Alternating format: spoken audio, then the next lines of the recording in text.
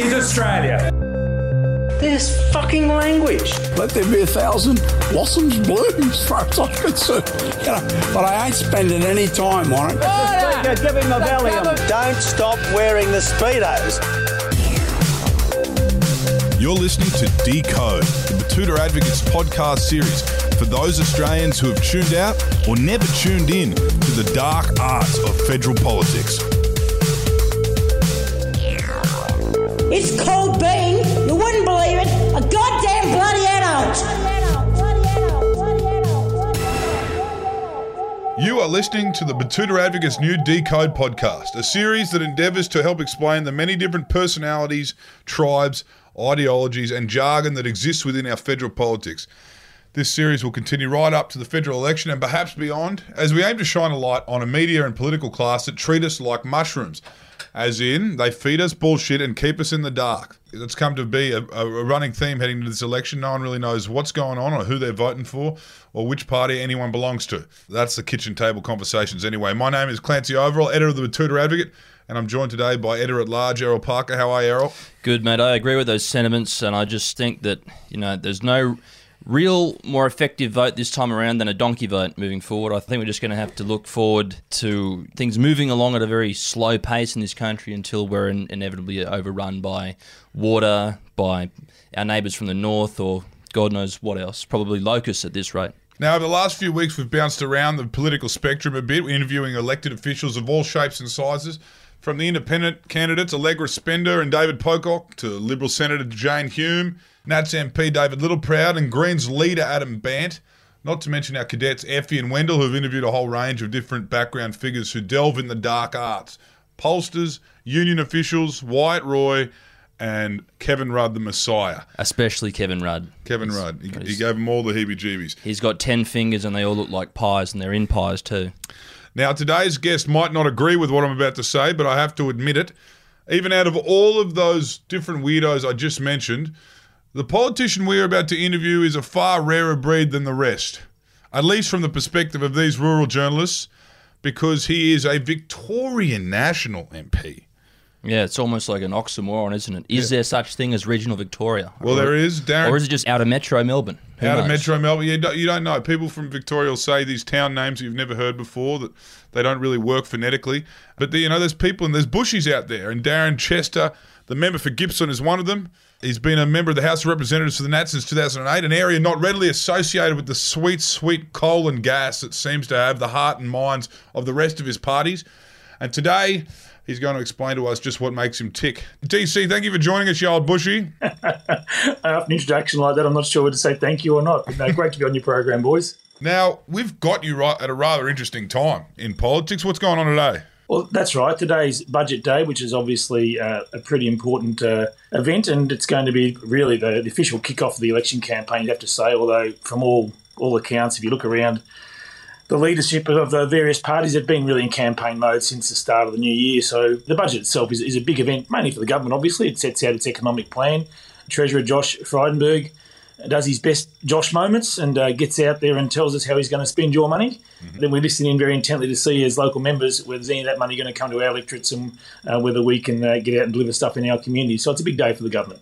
Yeah, well, unfortunately, it's our money and not the money, taxed from giant corporations that like to move all of their intellectual property rights overseas. Yeah, I've got to say, your introduction was a little bit dispiriting, though. You're advocating a donkey vote. I'd just say to people, if you're not really interested in politics, have a good look at the candidates and vote for the person you think is going to get the job in your community, regardless of their political stripes. And I just encourage people to stay engaged in the process, even though the campaign can be long and boring for a lot of people. Just look around your own community and figure out who's going to do the best job for you. Well, I guess to channel Bob Catter, a donkey vote is the ultimate act of rebellion. Now you took away all of our AKs. So. I really wouldn't encourage people to donkey vote. I think, have a look at the form guide, pick the one who's the least worst of all the bastards running, if that makes you feel better, really be part of the process. No, we're just winding you up, mate. With this budget, has Josh, who technically would be a neighbour of yours in the scheme of things, Victoria's not a very big place, Has he told you whether or not there's anything being delivered directly to your constituents? And if not, what would you like delivered to your constituents in the federal budget? Yeah, nothing in particular at this point, so I'll be listening with interest to the budget speech tonight. And I mean, Gippsland, the federal seat of Gippsland starts about 2 hours from Melbourne and goes for another 4 hours to the New South Wales border. So it's a bit more rural and remote than perhaps most Queenslanders would give it credit for. There's a few country towns out here as well. We're not all living in Prahran and Brighton, so there's a bit of wilderness out here, and it's a great part of the world. I've been lucky enough to be here. Grew up here and then moved away, had a bit of time in Queensland working, and ended up back in Gippsland about 25 years ago. So Josh isn't quite a neighbour of mine. He's got a far more leafy suburban seat, but we've got a lot of national parks, a lot of beaches, probably a bit too cold for Queenslanders to swim in, but got a lot of beaches, and it's a nice part of the world. Now, can you tell us what did you get up to out of school? What was your real job? Well, you're probably not going to think it's a real job. I left school and did a cadetship at the local newspaper. So I was that's a real job, mate. Cadet journalist for the Gippsland Times and worked for such esteemed publications as the Gippsland Times, the Weekly Trading Guide and the Werribee Telegraph, and then had a little bit of time at the Gold Coast Bulletin in the early 90s, then came back to Gippsland where my family was and have been based here ever since, and got into politics seriously about 18, 19 years ago. I started working for a Member of Parliament and got more interested in community issues, and I got the sense that country people weren't getting a fair go from political parties of either stripes, and I thought the only party that was actually focused on regional areas was the National Party. So I joined the Nats about 20 years ago, I guess now, and one thing led to another. Ended up running for Parliament in 2008, came in the by-election in 2008. Can you tell us a little bit about, we were talking quite condescendingly, of course, we were winding up there about the Victorian Nationals, but there are different issues. These parties are supposed to, represent a whole range of different people and a whole range of different regions. What is this type of stuff that people come up to you in the street and talk about? Yeah, Clancy, I think you're right. I look at the Nationals perhaps differently to some of my colleagues. I think we're really a loose coalition of independents. I mean, when you look at the different areas we come from, they're all quite dispersed right around the countryside, and there's not a lot often in common with some of the individuals themselves, but the issues around connectivity, so we're talking about good roads, good rail, good airport links, good telecommunication links, how we connect back to our cities, how our kids connect in terms of getting a good education. They're all the sort of same issues, whether you're 2 hours, 4 hours or 10 hours away from a capital city. So, if you want to get excited in the National Party, you tend to start talking about roads, and we've all got stories about roads we want fixed, so that's a real common theme for us. We're passionate about giving our kids the best chance to achieve their full potential. So whether that's through better schools or better links into universities and taking away some of those cost barriers. Personally, I didn't go to uni. I did Sale High School and straight into a cadetship at the local newspaper. But for kids who want to go to university, the cost barrier is sometimes very difficult for country people. So they're the sort of things that the National Party party room gets most excited about, is access to services, good infrastructure, and getting a fair go out of the cities. That's really what gets us all going and fighting together rather than fighting against each other. Now, Darren, I'm going to assume that you didn't grow up in one of the vast 400-acre cattle farms down there in Gippsland area. So what attracted you to go to the National Party? Traditionally, country towns are they're more Labor. So what made you go to the Nationals that you wouldn't traditionally go with the Labor Party or the Greens? Because, how were they letting down the bush when you were looking to join a political party? Yeah, it's interesting here. My mum and dad both came off farms, so I guess that was the background. Mum was one of 5 kids and dad was one of 8, so there's only so many ways you can split up a family farm. So dad took on an apprenticeship and was a plumber, so pretty humble upbringing in Sale. Dad worked and mum looked after us kids at home, so it was a pretty good place to grow up, and dad was involved in volunteering for community groups and that sort of stuff, so I got involved myself, I guess, in that way. But in terms of, political philosophies, I quite like old Labor, standing up for workers, particularly in the factories or in the mines in my electorate. I understand that sentiment. I think the new Labor-Greens alliance is something that really troubles a lot of people in country areas. We kind of had a gutful of being told how to live our lives by people who don't live in our community. So the city-based Labor and Greens get up our nose a bit and, shutting down industries in regional communities or neglecting our national parks and saying we can't burn off and we can't look after them properly is something that really gets us a bit fired up in these regional areas where I live. And, my community has a lot of farmers, obviously, but there's actually more nurses than farmers in Gippsland. There's big hospitals, and there's nurses, health professionals, teachers. So people living in regional communities are very diverse. It's not just about farmers or miners or one particular industry. They're quite diverse communities, and you need to understand their issues and try to reflect that as best you can as their local member. You are right. It does get a bit kind of interesting, when you go further north in Queensland, you start getting, I'm not sure if this is in your electorate, but you start getting around that Goulburn Valley, and you've got all these different walks of life involved in fruit and prisons and whatever else kind of different industries you've got along there. And I found it interesting that you used the term like almost a coalition of independents. I'd never heard that before, and it kind of does make a bit of sense when you really think about it. The personalities and the interests are so diverse in the National Party as you go up the coast. But as you get into Queensland, it starts narrowing a bit to the point where the Liberals and the Nationals become one. Can you explain why there's no LNP in Victoria and why you would never entertain it? Yeah, good question. There was an American ambassador who once famously joked that that's what I love about Australia. The further north you go, the further south you get. Sort of reflected, it becomes a little bit more conservative further north, perhaps, and it's a different country to the rest of Australia, and that's uniquely what Queensland offers. I think Queensland's a great state, and I spent a bit of time there as a younger bloke, but I just found that Victoria was more my pace, so I moved back. But in terms of the merged entities, that was a uniquely Queensland solution to a Queensland problem around the optional preferential voting system. So you could just vote one and the preferences wouldn't extend out to the other candidates, so they end up with a merged model. And in Victoria, there's still quite a bit of difference between the Libs and Nats. The Libs do have some regional seats, obviously, but the Nats maintain their own identity to have 3 of the regional seats down here at the moment. And we obviously guard them quite jealously, and we believe we bring something different to the party in that we're regional specialists, and we don't have to really worry about what the suburbs are thinking so much. We believe that our passion for regional Australia allows us to focus on that, be the specialists for regional areas. I'd like to see the Nationals expand into WA and South Australia and win some lower house seats there as well. I think that would give us a better footprint and a more authority as a party. I think regional Australia wants its own party. They want a strong voice, but it also needs to be a respectful and moderate voice, and a voice that builds consensus across the community to try and make sure we're going forward with a plan that gives young people a chance to live in their regional communities, to get a good education, to have good access to health, to have the telecommunications we want. All those things you've got to fight for.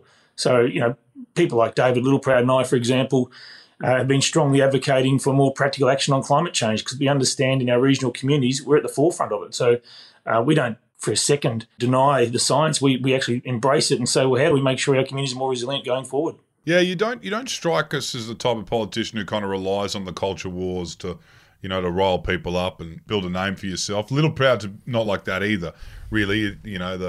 The gay rights or immigration or climate denialism, which is so easy to kind of get on Sky News and talk about. We don't see much of that from you guys.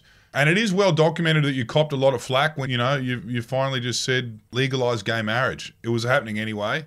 You were the first in the National Party to put your neck on the chopping block. Tell us a little bit about the flack you copped there. I mean, this is all part of the job. Yeah, look, it was probably the Little Britain moment, wasn't it? I was the only nat in the village. It was an unusual time. I'd been raising the issue with my colleagues for a fair bit of time and saying that I thought the community was moving and a conscience vote was the right way to go. And I thought that the majority of people would vote yes for it, and as it turned out, they did. I did cop a bit of flack from some colleagues who are of a more conservative nature and basically told me that they would never support me or any promotion for me in the future, and that was sort of internal issues. But largely in the wider community, people just accepted that I was not forcing my opinion on them. I was just saying, let's have a conscience vote. You guys have a vote as well, and let's get on with it. And, I think it was the right thing to do at the time, and I stand by having made that decision. Well, it was interesting, and you ended up, being on the right side of history there, because Barnaby Joyce's electorate ended up voting yes in the plebiscite, and so did almost a fair lot of the rural seats, particularly national seats, except for the old Maranoa. We put the no back in Maranoa out here in Western Queensland. And of course, we didn't expect anything less of Kennedy. Now, that brings me to the Catters. Bob and Albo have a very good relationship. They're good mates. Albo's put in the hard yards going up there and visiting him and making him feel important, which is, I'm sure, as you would know, is very important to do. Now, tell us, worst case scenario here, and this isn't reflecting on the National Party, DC, if Scott Morrison ruins the legacy of the Liberal Party, all the independents kick out all of his brains in the inner cities, Labor takes all those marginals, and basically we're left with a coalition where there's more Nationals than there are Libs. Absolute worst case scenario. Katter has made the point that he is not opposed to siding with an Albanese government. Could you ever see a world where there's a Nationals Labor coalition? Yeah, that's a terrific question. It's one I haven't really pondered too much about. We did see that in South Australia at one point with Carleen Maywald as a National Party member formed government with Labor, and she was, I think, the Water Minister at the time, and she made the decision that she could achieve more for regional South Australia as a Water Minister than sitting on the crossbench or being in opposition. So, I mean, that would be an incredibly transactional decision to have to try to make if you got to a point where neither side could form government in their own right and you had to try and form some sort of coalition. Look, I think the election is still a bit too close to call. I mean, the pathway for Labor to win a majority government is still quite difficult. And, you know, everyone's sort of tipping more towards a hung parliament might be the result, and then negotiations start with people like Bob Katter and the crossbench. But there's still a pathway there for us in the Liberals and Nationals to win a majority. I think most of my colleagues who are continuing on will be confident of winning their own seats back. And there's a couple of transition seats which will be tough for us, but we're pretty optimistic there. And we've got our eyes on Lingiari as a seat we might be able to pick up. And, you know, there's a couple others around the place that the Libs think they're a chance at. So, I mean, the polls across the board are pretty grim for us, but you never get polls playing out exactly the same in every seat. So you can have these, you know, aberrations, if you like, where you have some surprise results where suddenly it gets harder again for Labor to get a majority by themselves. So elections are always about choices. It's always about choices. People need to choose. Do they believe that what we've done has been good for the country? Do they believe our credentials, that we've got the runs on the board to still deliver, that we've got the energy, the passion for the future? Or do they think it's time for a change? And what does that change look like for them?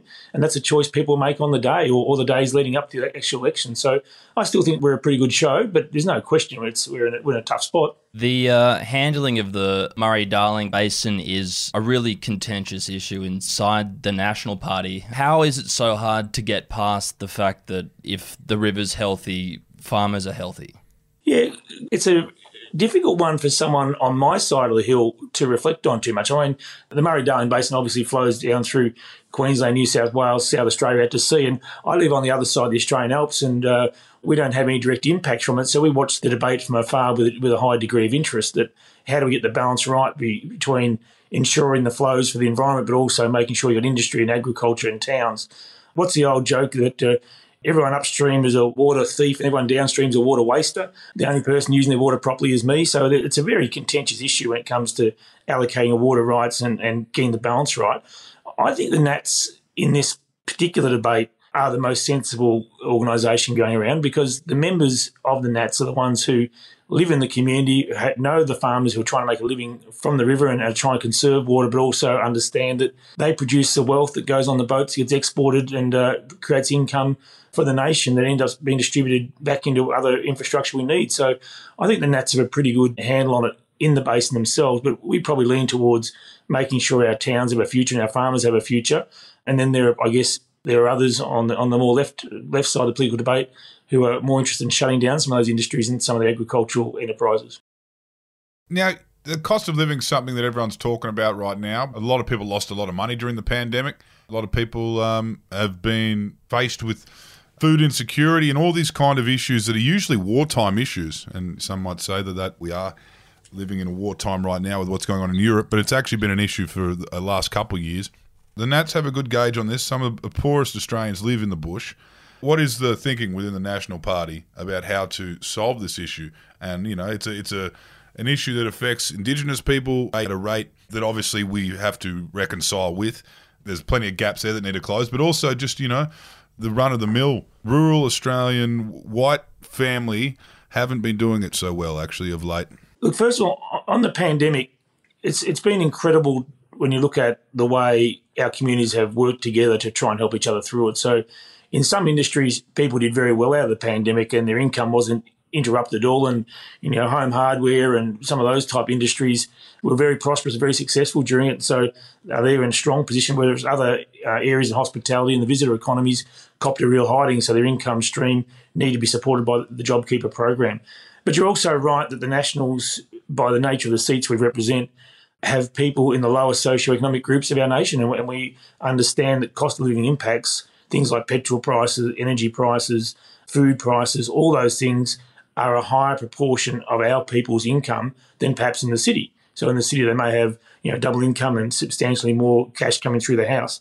So we're very conscious about policies that the Cabinet makes. And when I was in Cabinet, there were often debates where we'd reflect our view about never forgetting where we come from as National Party people, coming from those more humble rural and regional areas, and making sure we give them a fair go. So not putting in extra barriers to country people, not putting in extra barriers for young kids wanting to go to university and achieve their best. So we're very focused on those sort of real, I guess they are kitchen table type conversations about how the household budget works.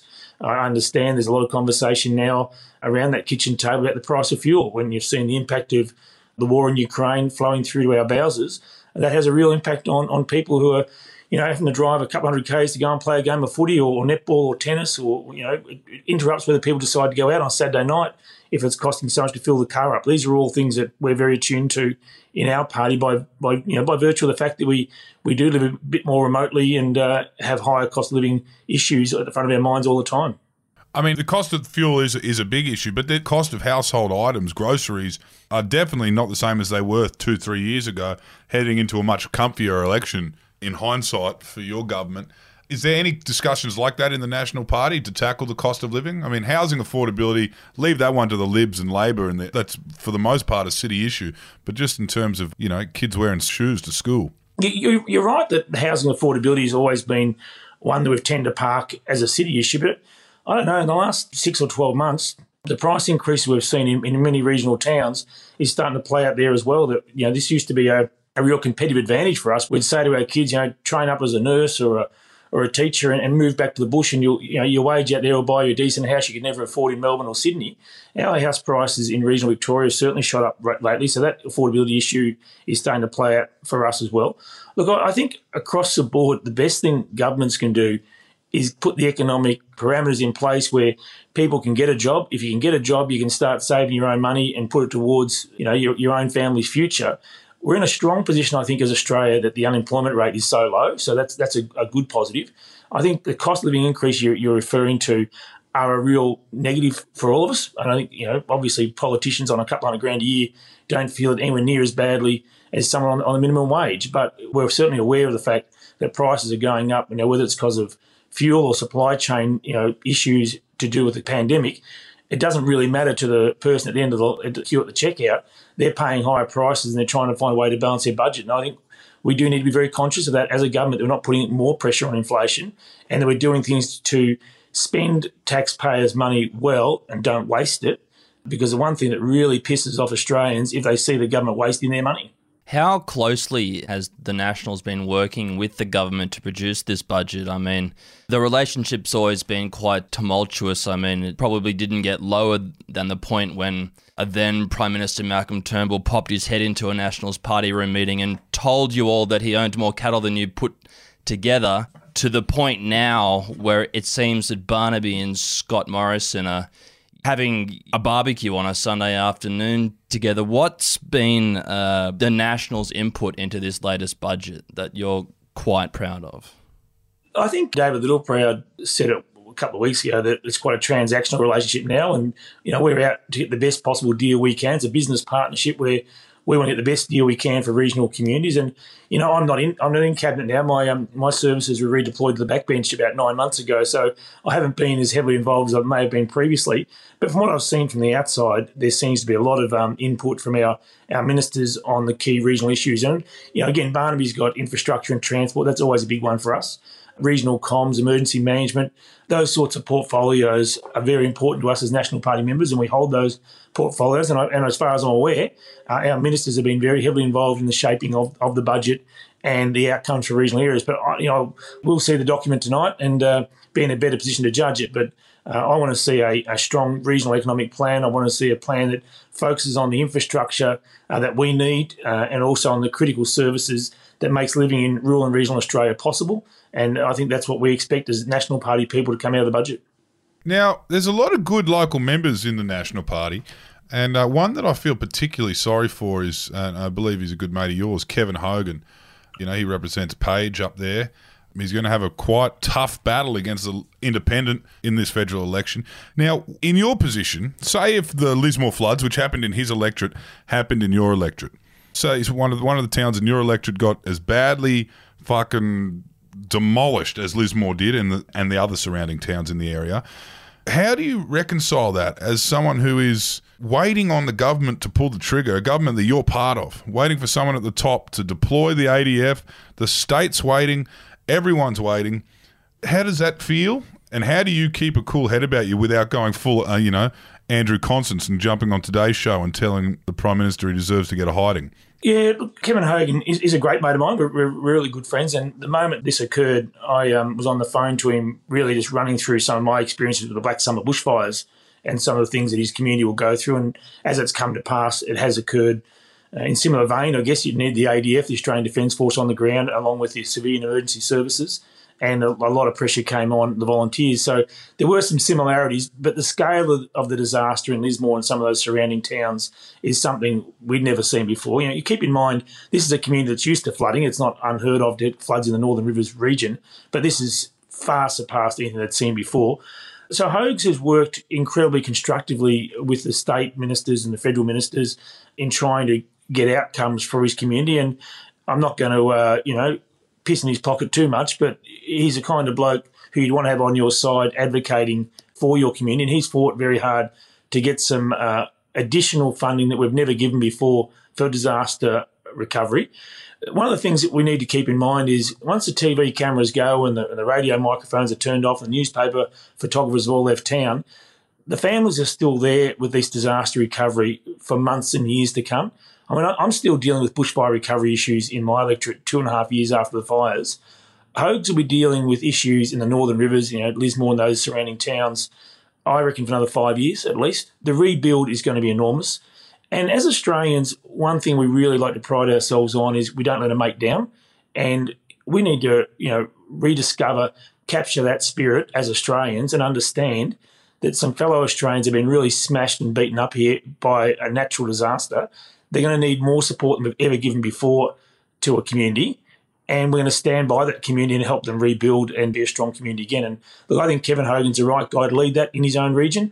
I can tell you now, they're not worried about the election campaign in that area right now. They're worried about getting the rubbish and shit off the streets and cleaning the town up and then trying to find a safe place to sleep and getting the house back to a livable state. So they're focused on really practical things to get their lives back in order, and I think Kevin's doing a damn good job to try and make that happen.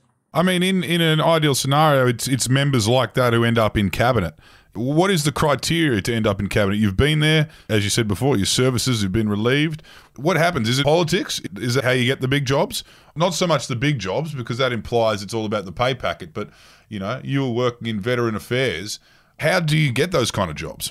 Look, I can only sort of go from my experience. I definitely had a balance of, good fortune and hard work. I mean, the good fortune was I turned up in the National Party room in 2008. We were in opposition and the team was pretty old and there was a bunch of people about to leave over the next few years. So by virtue of the fact that I was 40 and they were in their mid-60s and leaving, I had promotional opportunities into a shadow role quicker than perhaps I might otherwise have got. And so I think by doing that job well enough, when we got into government, Warren Truss gave me a parliamentary secretary role in defence. And then again, at a future point, there were retirements of older people ahead of me, and I went to the transport portfolio. That was, I guess, when they say a game of snakes and ladders, I had a bit of an opportunity to climb a couple of ladders pretty quickly. And then a couple of snakes come along and I end up getting sacked from cabinet a couple of times as well. So that's... snakes and ladders, yeah. So, Yeah. I've had a few ladders and a few snakes along the journey. So some of those things have been, intensely political and personal and stupid, and that's just got to live with that. You can't let it get you down. I mean, there's what's that old saying that tough times never last, but tough people do.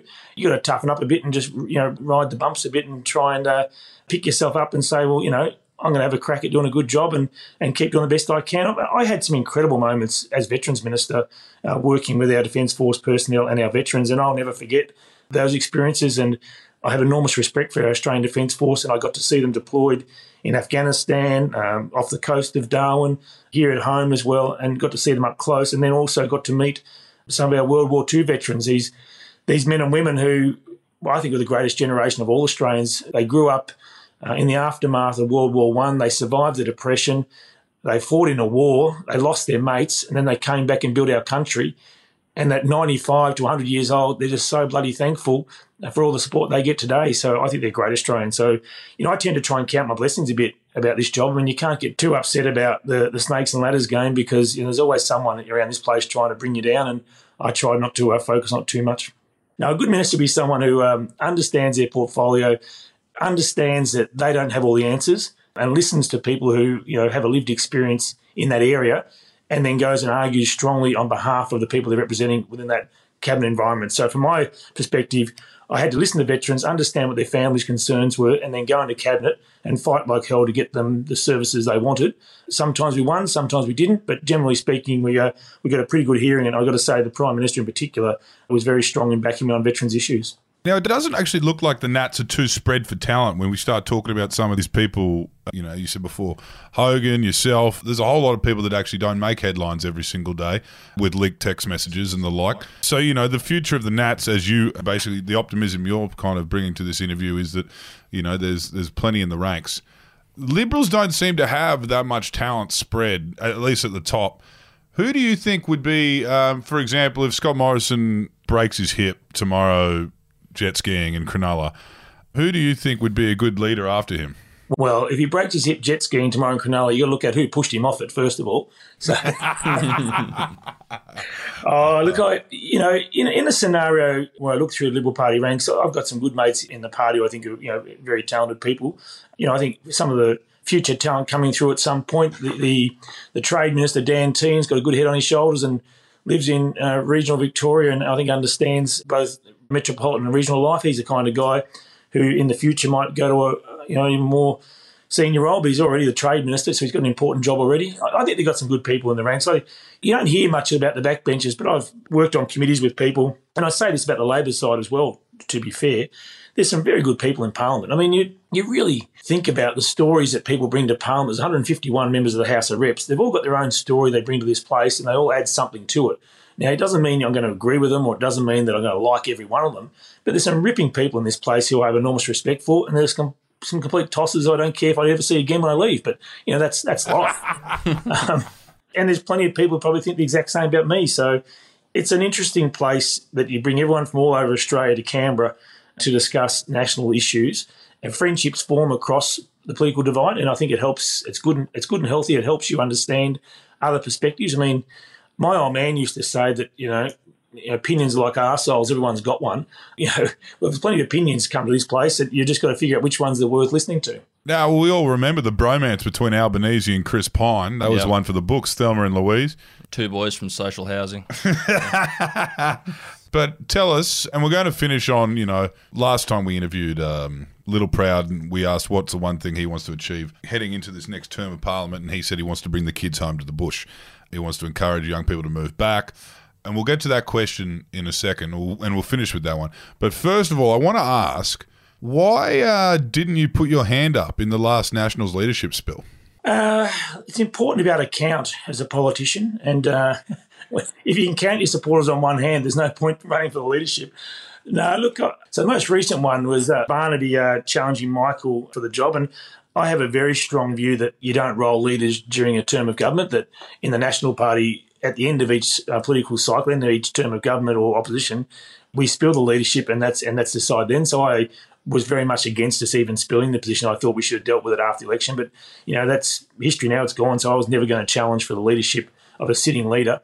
I was already the Veterans Minister at the time, and I had a full deck of issues to deal with in my own job. Little did I know a week later I wouldn't be the Veterans Minister either, but that's how the job rolls from time to time. I just feel in this job we've got to try and build more consensus across the chamber about the issues that really matter to people. I mean, Australians want us to do a better job. They don't like seeing us just, yelling at each other, arguing in question time. I think it's a bit of theatre, really. The rest of the time in this place, it's more civilised, but I think the Australian people would rather see a bit more of a civil debate on a more regular basis. And to that point we were saying before, what is the one thing you'd like to bring to the people of Gippsland now and moving forward past the election? I guess it's always been my ambition to build infrastructure and better things in the community, but I think I've gone past that now in my own attitude as I got a bit older, that I really want to build a sense of pride amongst young people in regional Australia. I want them to feel like there is nothing they can't achieve, that just because they've grown up, 4 or 5 hours from a capital city, they can still achieve great things in their lives and be proud of where they come from and never forget where they come from. So I'm really passionate about helping young people achieve their full potential now. That may seem a bit abstract, but I think we can, at this level of debate, in public theatre, if you like, we've got to try and be more positive and optimistic to give our young people, after a really torrid couple of years with the pandemic, give them that hope and optimism themselves. I mean, there's a famous story, I think it was 1991, Steve Waugh on the Test tour of India started using the phrase that your attitude is contagious, is yours worth catching. Because the Australian team used to turn up in India and bitch and moan about the pitches and the umpires were cheats and the food was crap, and it became self-fulfilling. They're going to lose the series.